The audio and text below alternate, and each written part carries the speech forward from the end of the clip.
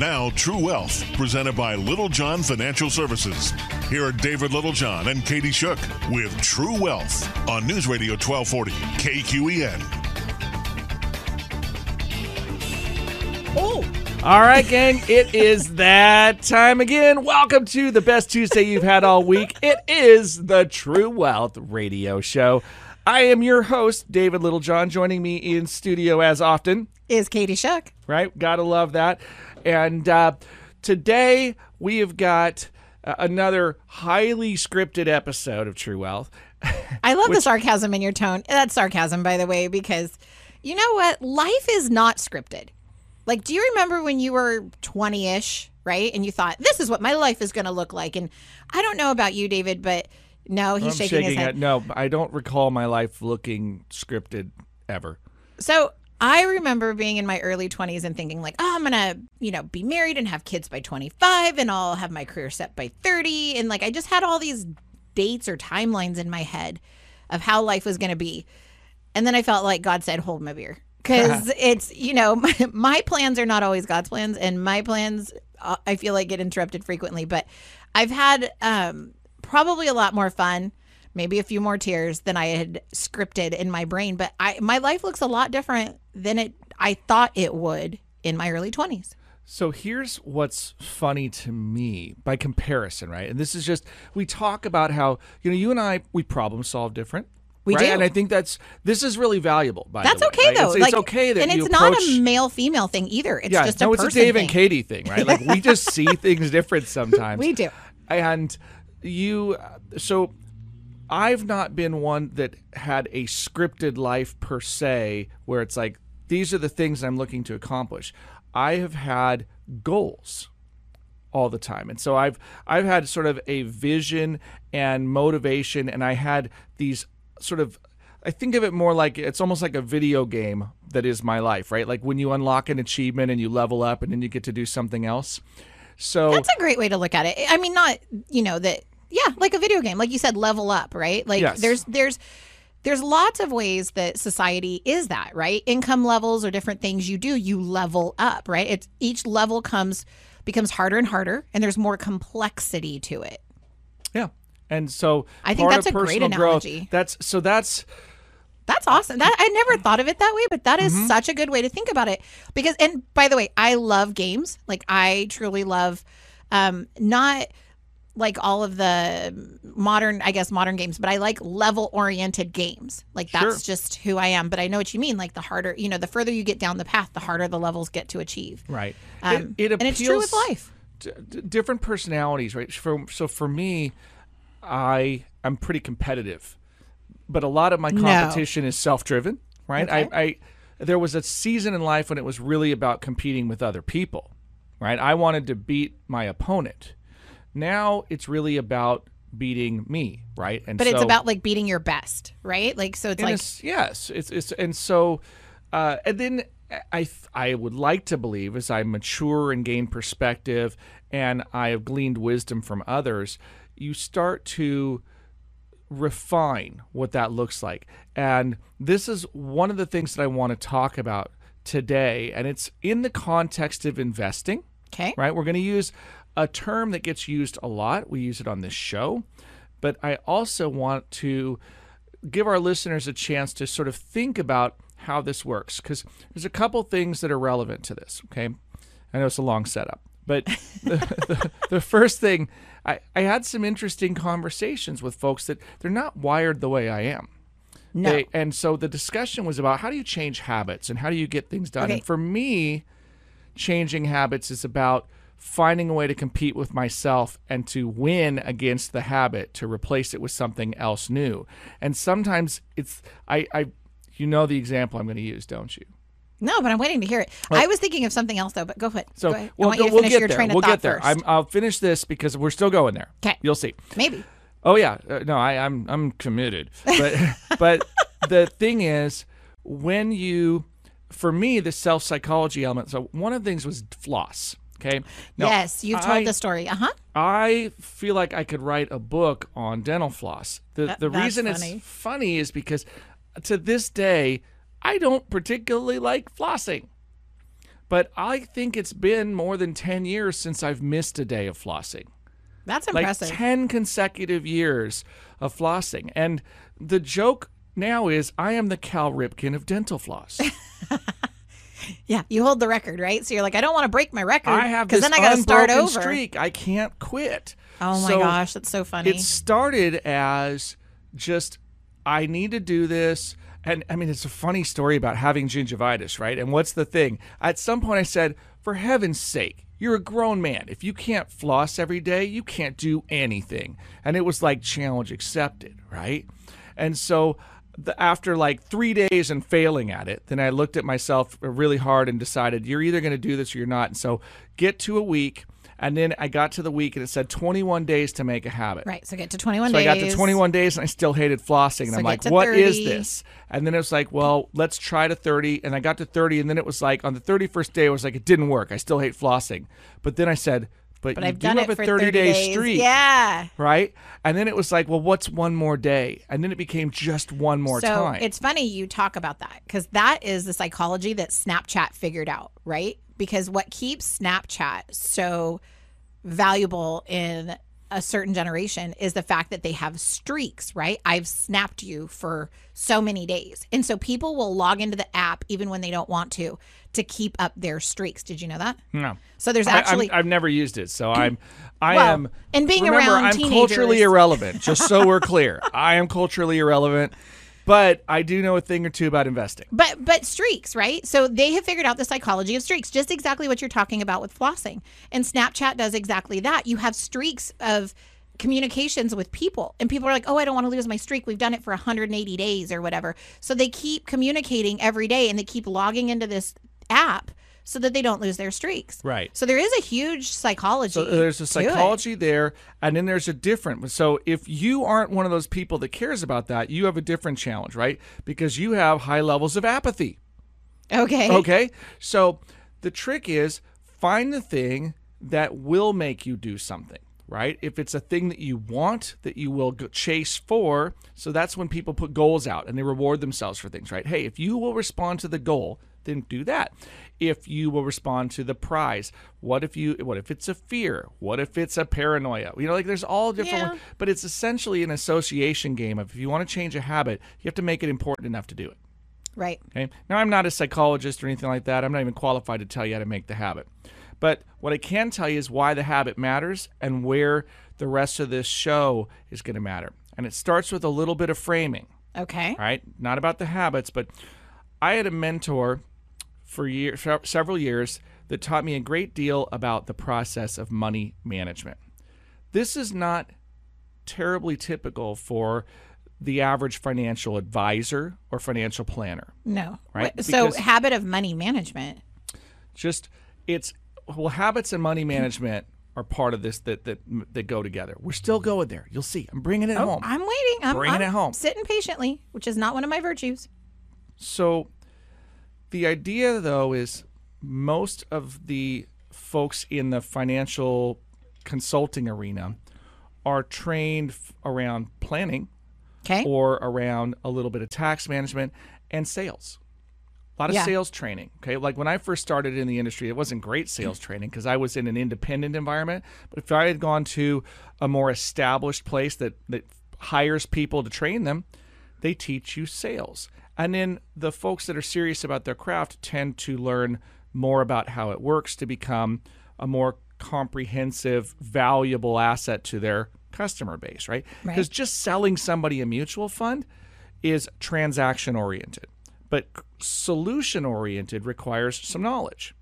So they tend to, if you go find yourself a certified financial planner, most of that curriculum is about taxes and estate planning and how all the things fit together. There's investment analysis in there too, but it's not used very much. Usually third parties do the investment management. And usually you're talking about not a CFP which is certified financial planner, and not a CPA, which is a certified public accountant, but a CFA, which would be a chartered financial analyst. Those are the types that do the number one. It's still alphabet soup. There's so Yeah. many different letters you can add at the back of your name.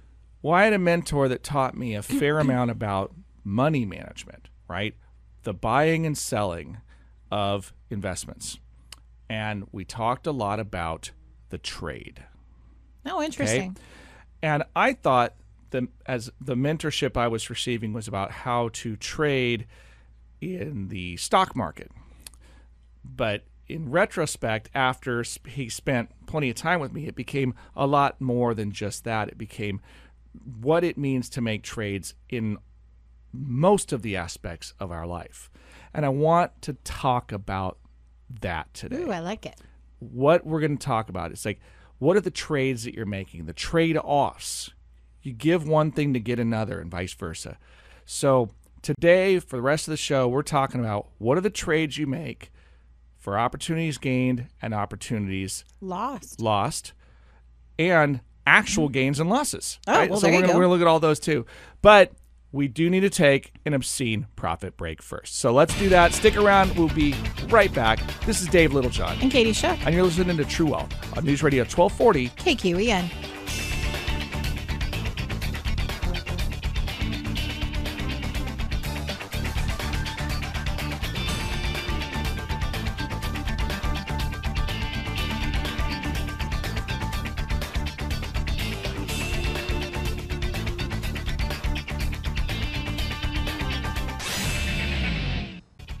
All right, we're officially back. Welcome back to the best Tuesday all week, the True Wealth Radio Show. Right? I think my giggles are out of anxious Terror. Yeah. It's like instead of like screams of terror, it's just I just start giggling because I just realize I think God reminds me constantly I just have no control over my life.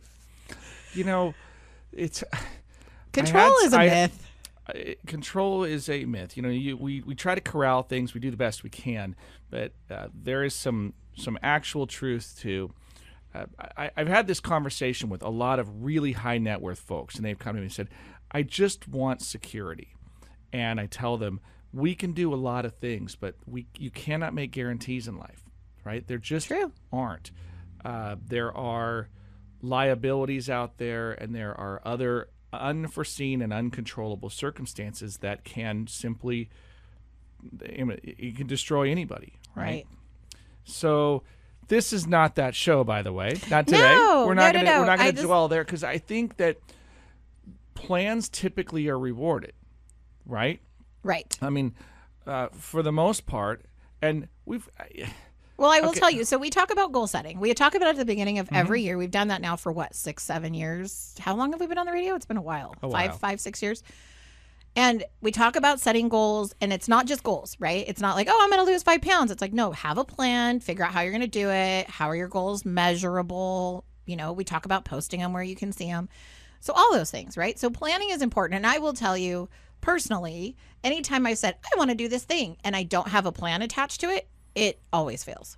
Yeah, well, that's you know, as they say, goals are just dreams with deadlines, right? Well, So I know. I love that phrase. You put intention into it, and it changes things. I'm just telling you that security is a myth, but not planning is a surety that something's not going to happen. Right. Right. I mean, it's if you're relying on luck, fate, and chance, then I would suggest that your probability will plummet. Okay. True. If you are relying on plans and strategy and execution, then I think your probability goes up significantly. Right. And by the way, plans are pliable a little bit. Like, you know, plans, you have to understand, like, you may set off down a certain path and there may be, you know, a right turn or something that you need to take. Like, just because you planned it out doesn't mean it's going to act always accordingly.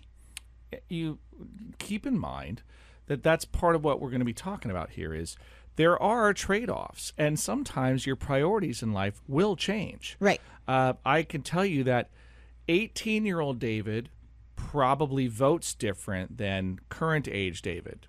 Okay. I don't know that I vote that differently.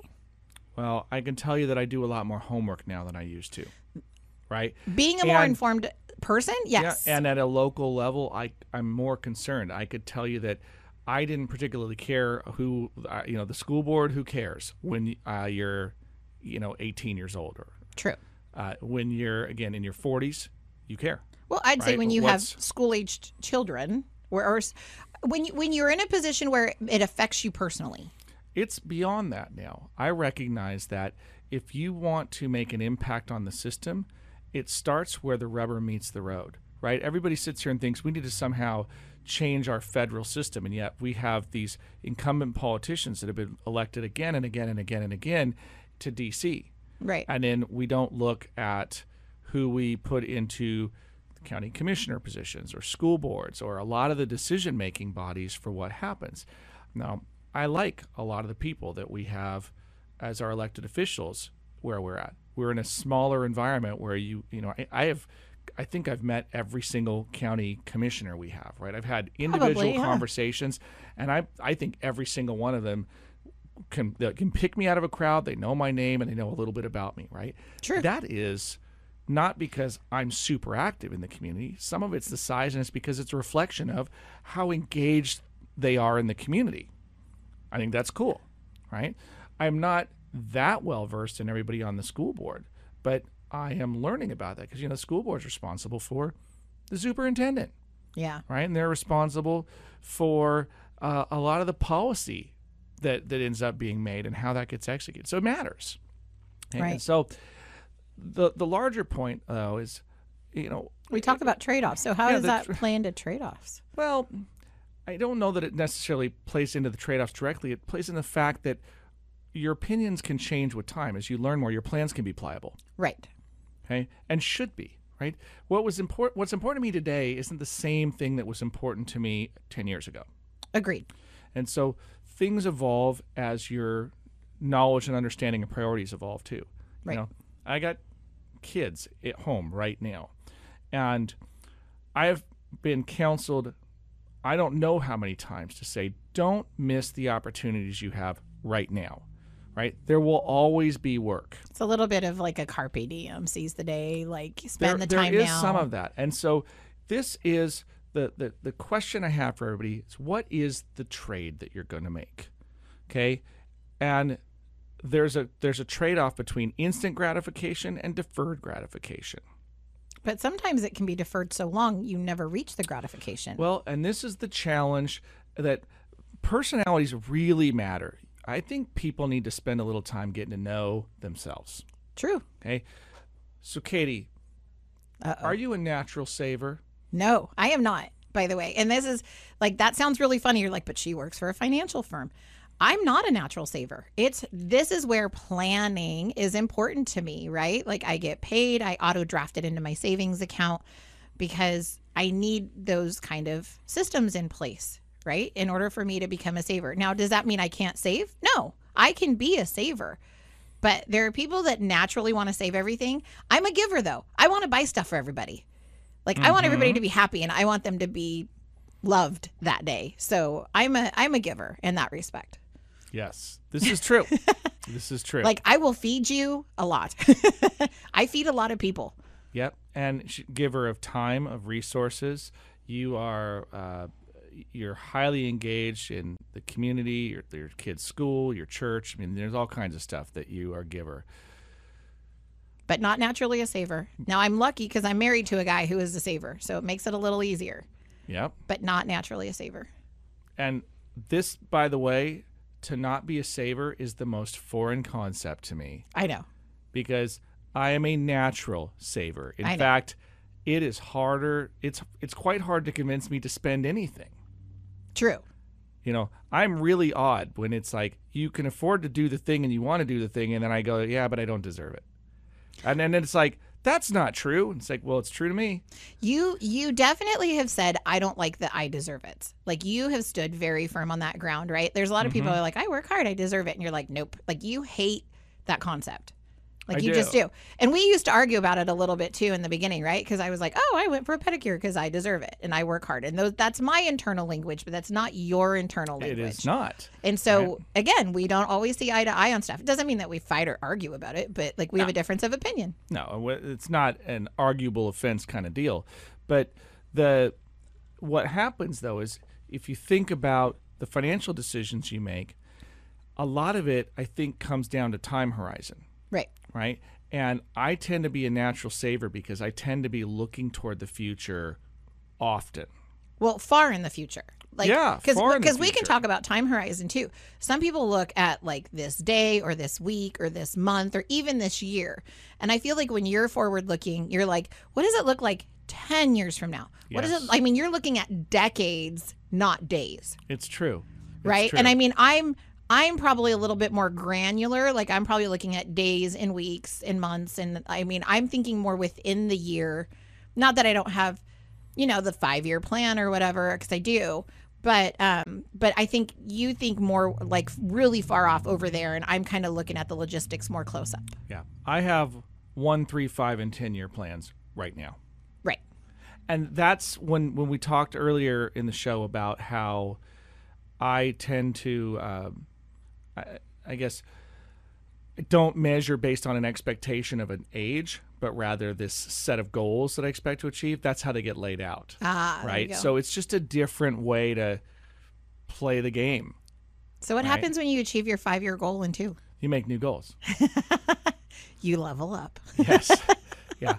And that's been happening more and more. It's like the goals get more ambitious. But I do also challenge people that there is a game that you cannot win, The game of more. the game of more. I want to change it to a different subject really quick. When you first started in financial services, did you have a number in mind? Was there a like, I'll know I've made it when I've reached blank assets under management, or I know that I've hit like success, or however, I mean, there was.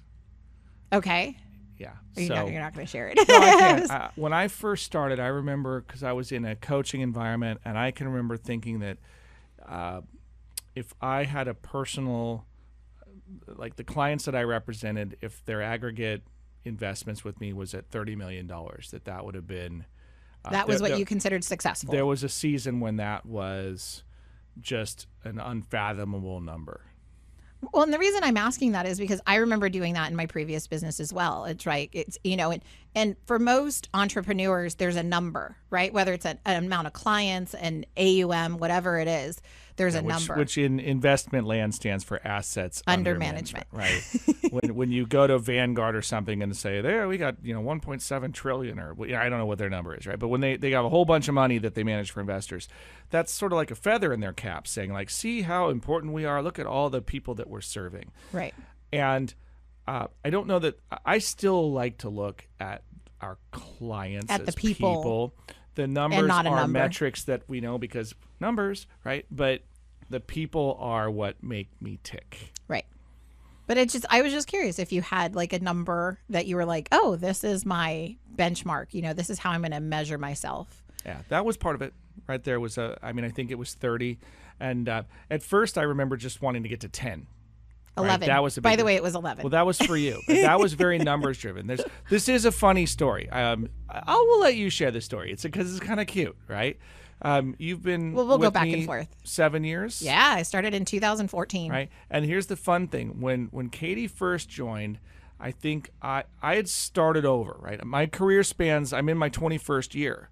The first 10 years were working for other people, essentially. Right. I was a program manager for a bank. Before that, I worked for a brokerage. I worked a couple years on my own, but I had no training, and I was so green it was almost useless, right? But I'd done all this work for others before ultimately spinning off to start our own firm. And I reset at effectively almost zero assets, like zero customers. A few people followed me along because they just were willing to believe in me, which in hindsight, they're like some very special favoritist clients of all time for me, right? Yeah. But then it started over from there. So it took me 4 years working by myself, 2 years out of a closet, basically, and then 2 years in an office by himself. By myself. And the office we're still in to this day, which is hilarious because it's like, one day there'll be a team here. I'm looking at my goals. And it was just me, the royal we, and I had $7 million worth of client assets. And I remember meeting you, Katie, because I was like, I don't know how I'm going to do this anymore. I'm trying to spin all the plates, and I can't meet with the clients and do the stuff. Right. And I could never take a vacation ever. Right. So you enter the picture, and it was like, I can't even afford to hire you full time. Right. Yeah, no, I started at 30 hours a week because that was what you could do. And I was okay with it too. I was coming out of something where I was working like 80 hours a week. So 30 was like a vacation. I was super happy to work 30 and trade-offs. I got more time with my 2-year-old at that point, right? Like I had a toddler. I wanted more baby time. Yeah. So that was the trade. But we also put a goal out there that said, yes, David said if we can get to 11 million under management, then there will be enough revenue to let you be full time at that point. Right. And that was I think the carrot. It took 6 months. It did. And I said, so how do we do this? Right. And he looked at me and just kind of shook his head. And so, took 4 years to get to 7 million and then 4 million more in the next 6 months. And it was like, wait, what just happened? Right. Right. And I remember being very excited about it. I was talking to my wife about it, saying, hey, how's this? And she's just like, hey, slow your roll. All right. It was a good 6 months, but let's not get ahead of ourselves. And I love it because she wasn't stomping my guts out and killing a dream. She was just keeping me grounded. If you're a kite, sometimes you need an anchor. Yeah. So, and it was exciting, right? It was really cool. Right. But really the story has been, it's just kept going. And at this point, we talked about on the program, right? The cool part was when we crossed 100 million in client assets, and we transitioned from being regulated directly by the state of Oregon and the Securities Department for Oregon to the federal level and the Securities Exchange Commission. That was pretty cool. Right. But so to recap a little bit, 7 years, right? Mm-hmm. So I've been with you for 7 years. Yep. And this January, we went from 7 million when I joined the team to 107 million. So we grew in 7 years by 100 million. Like, which is a crazy, obscene number of assets. Like, that's a ridiculous amount of money. There are plenty of places that grow way faster than that, but I think to do it pretty organically and to do it serving what is called the retail customer. Like, if you're listening right now, it's you, right? So we're not dealing with mega institutions. I mean, we kind of can now. I mean, we now have the scale, and we've built a team out, and we have the resources to handle more. So as we've grown, we've been able to grow the team and the resources and the capacity. So we talk about bandwidth. Right. That's really cool. But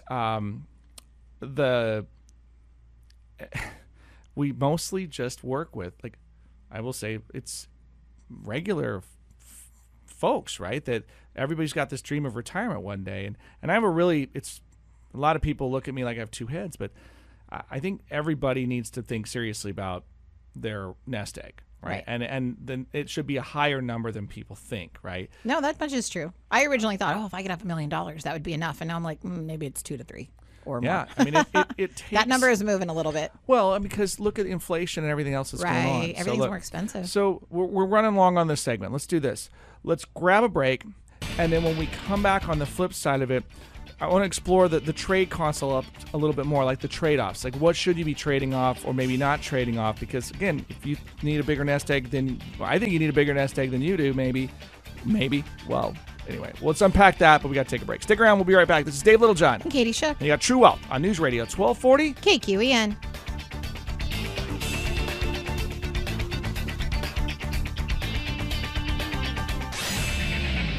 All right, gang, welcome back to the True Wealth Show. Thanks for joining us. This is Dave Littlejohn. And Katie Shook. On the greatest Tuesday you've had all week.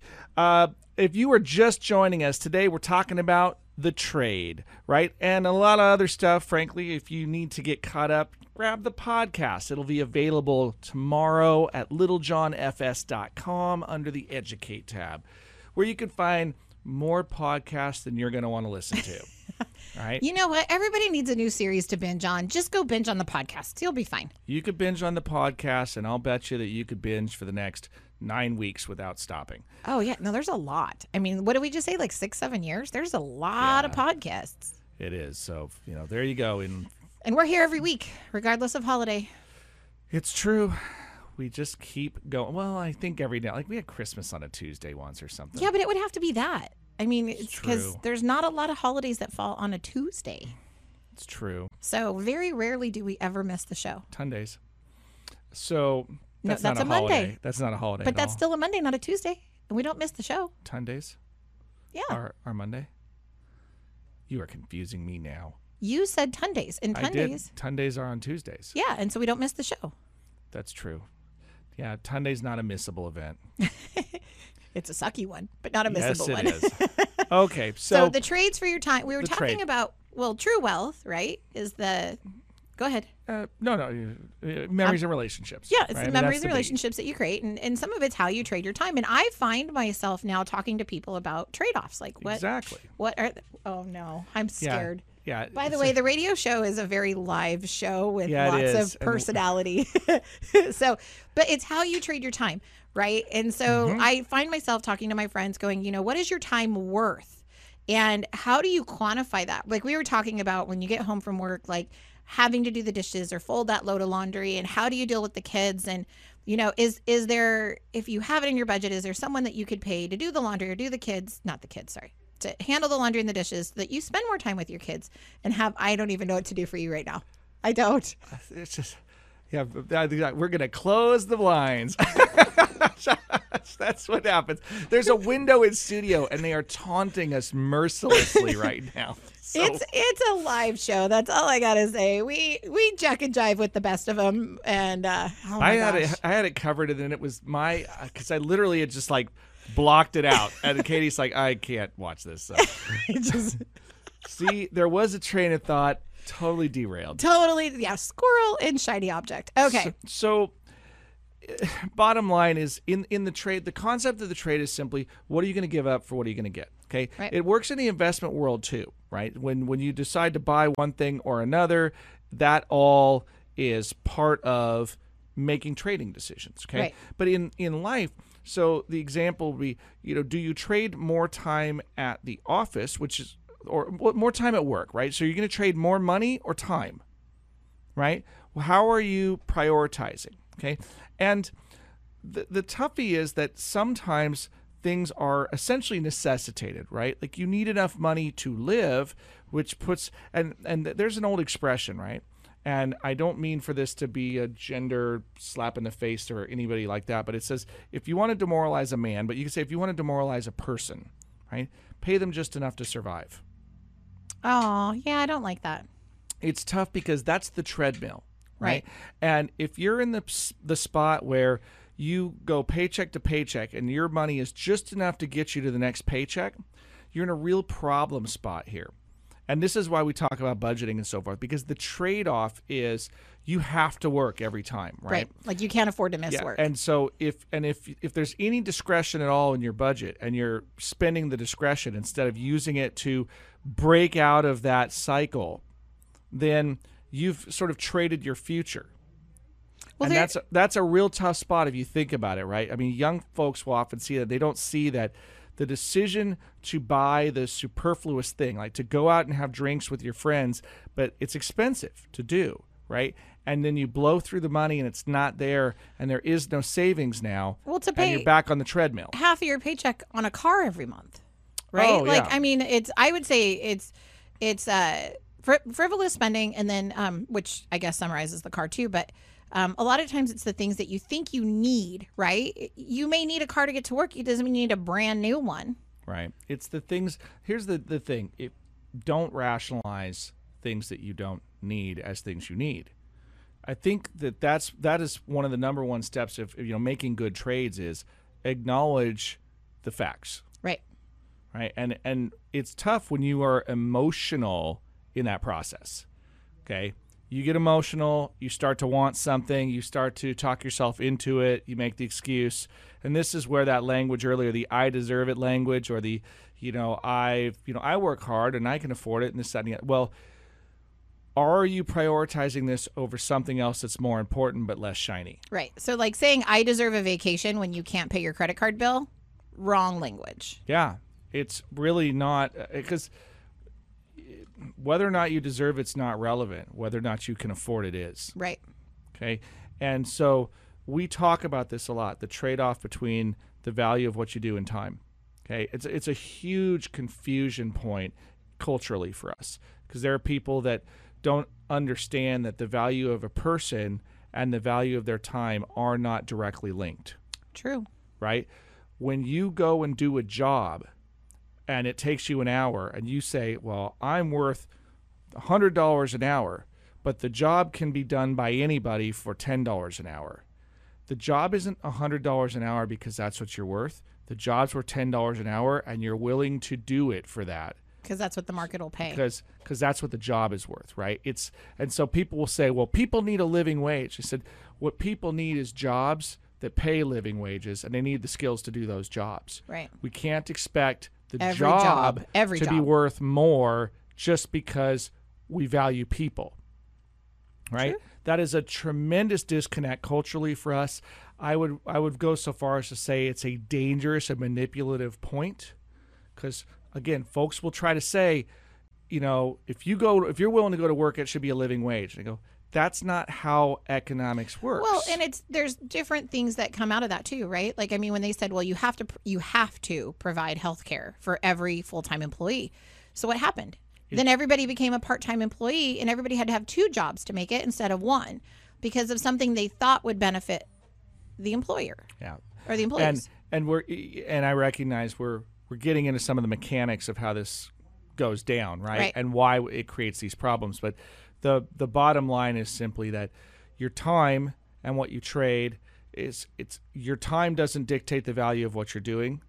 The value of what you're doing is what it is, and then you choose to apply your time to it.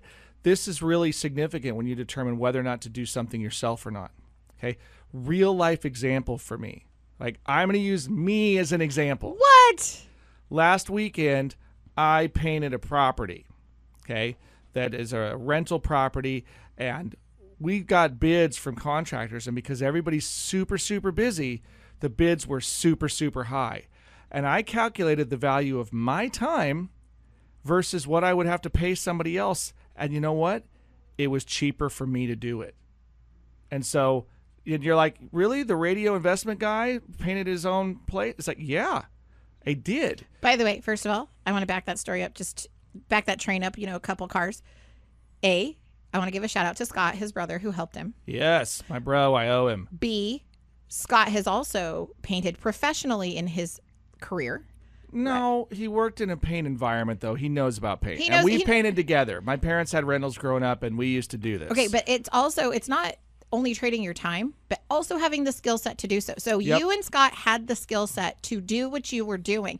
In fact, it was very impressive because David actually sat down with an Excel spreadsheet and calculated how much paint he would need based on the amount of square footage of the house, which that spreadsheet alone, I was like, wow, okay, dude, let's handle. So gotta love the numbers guy with the Excel spreadsheet calculating paint. You gotta know how much paint you gotta buy. I know, but not many people do that, David. Again, everybody does that. No, they don't. Totally normal. No, they don't. They go pick up a few gallons and they wing it and they go, oops, I didn't get enough, or oh, I way overbought. No, we that's not how you do it when you're an investment guy. You got to know what the trade is, right? And the extra paint is not worth spending if you don't have to. But nevertheless, the illustration stands that there was a trade-off decision, right? So I gave up a weekend and things I could be doing besides that because it was worth it to me. Like the financial difference was such that it's like, you know what? I should do this. Right. And so that was a trade that I made where I gave up discretionary time on the weekend to not be doing my primary job. I was being a painter. And I'm not begrudging that decision, by the way. I'm just telling you, we make those decisions all the time. And in that case, I had to look at the job. I looked at the value of my time, and what somebody else was willing to charge for it was higher than the value of my time, which means my time was better spent doing that instead of paying them. And that's what happened. There you go. So, look, we got to take our last break. Obscene Profit break. So stick around. We're going to do that. We'll be right back after these, I assume, super important messages where we'll pitch other stuff. We'll be right back. Anyway, this is Dave Littlejohn. And Katie Shuck. You got True Wealth on News Radio 1240. KQEN.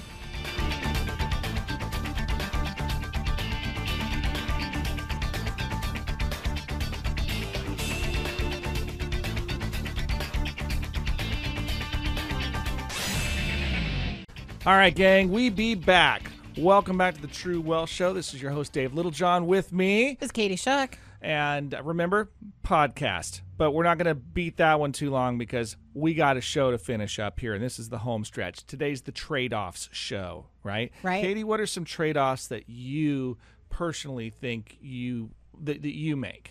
So I have this weird guilt complex about being a working mom, and I don't have any reason that I put it on myself, but I do. So I try to be overly involved in my children's school so that they feel like their mom loves them even though they're at work. So I'm a homeroom parent. I've organized field trips. I organize fun days, and I try to participate as much as I can. But that's a trade-off. I don't get to do the fun stuff like the field trips. My husband does because I'm at work, which I love my job. So it doesn't feel like a punishment that I'm not there, but it's a trade-off, right? I don't get to do the field trips because I'm a working mom. Yeah, that is So, true. but yeah, my weird guilt, nobody gives me the guilt complex except for me. I give it to myself. And I think we all have those weird things that we do. Yep. So, but I would say time with my family for money is definitely something that I trade. Yeah, I think we all do that to a certain extent. There's always that. There is a balance because it costs money to live. Well, and I will say that that's why I try to do vacations and things where I create memories. I've read that statistically traveling creates bigger, long-term memories with your children because they'll be like, remember that time when we visited that place? Than just hanging out with them at home. So even though the frequency of time together is maybe not as much as some other children, maybe the memories are greater because I gave them better experiences. And money helps me afford better experiences. So there's another trade. I love you snuck something in there that is really important about the trade. Right? Which is? The quality matters. Right. Right? That quality versus quantity. There are times when quantity is the right thing to do, but the quality matters. I don't want people to get the impression that I am somehow down on the idea that you should work. No, not at all. You should. Work's a really good trade. But, it's about putting your effort in the right places and not missing the opportunities. And the example about family is, and maybe you don't have kids, right? And so this isn't so relevant, but there are things that I would say are relevant to windows in your life. Maybe you want to climb Mount Everest, right? It's going to be easier in your 30s than in your 70s, right? So you kind of have to know where your power window is for different activities, right? I behave different as I age. I used to really love wakeboarding, right? And it's hard to get out there and find people to wakeboard with. There's not even that many lakes around where we live. But I really enjoyed that. But as I have aged, it's a good way to beat the bejesus out of myself. So have you gone from, I'm on the board to, let me drive the boat. I'll just be the guy with the boat and you can wakeboard. So this will be a funny statement, but I haven't wakeboarded in a few years, right? I would still totally get behind the boat. And because I don't wakeboard very often, I'd probably go hurt myself because I still want to get behind the boat. So David laughs at me because every time he goes somewhere, I'm like, please come back in one piece. Please don't hurt yourself. Come back in one piece. And I do. Every single time he leaves. Just don't hurt yourself. Come back in one piece. And I usually do. but you're pretty good about it. The trade-off to me, though, is if I'm only going to wakeboard once every other year, you better make it count. Then I kind of make it count. And I will maybe do things that are slightly higher risk, but not as much as I used to because it takes a long time to heal, if you heal at all. Right. And that's a trade that I also consider is, what's the impact that this has on my quality of life? Right. And as much as I may love trying to do flips on a wakeboard, I love walking. So much more than the flip I just did in the water. Well, and I will tell you and too. Nobody cares anymore. I mean, right? if I do a flip, people would be like, "Wow, I can't believe you did that." No, Next. some people are like, "He's an idiot. He's going to hurt himself." There's some, there's truth. There's hashtag, a certain, yeah, my hashtag truth. We could put that on whatever the Snapchat. That's the one I don't use. Oh, there we go. I know. So last year, no. But even family time, right? There's times when I've talked about on the air that I've traded family time for friend time. I do girls trips. Yep. So there's always a trade-off somewhere. I'm always trading something. Which is why I will again go back to this idea that the quality matters and the experience has, studies show experiences are more valuable than things. Right. Right. Hedonic adaptation. We quickly adapt to the things. Mm-hmm. Remember, the root of hedonic is hedonistic, right? So hedonic adaptation will adapt to the things, but the experiences last longer, and we tend to romanticize them, right? Right. When you're lonely, the ex wasn't so crazy, right? Right. They were Why ex is for a every reason. Ex crazy? I know. But we romanticize the memories, and so they get better with time. And there's some value to be had in that. So just maintain the perspective, realize what you are trading. Right. Okay. And if you find yourself going down the pathway of trying to figure out what trades should I be making, I would suggest a plan is not crazy. Right. Okay. And so if that is something that may be in your future, you may consider seeking a qualified professional. Do we know any, Katie? Just a few in our office, 541-375-0898, or you can reach us at info@littlejohnfs.com. So there you go, gang. And if I'm not mistaken, cue the music. So final thoughts today. If you're going to make a trade, quality over quantity is typically the right way to go. Also remember that the trade is not just about what you think your time is worth, it is what the thing is that you're trading for. And beyond that, if you don't know where to get help, you can start with us. The number again? 541-375-0898. All right, we're out of time for now. Thanks for joining us. Until next time, this has been David Littlejohn. And Katie Shook. You've been listening to True Wealth on News Radio 1240. KQEN. The program was paid for by Little John Financial Services. The opinions and views expressed may not reflect those of Brooke Communications, its affiliates, or its employees.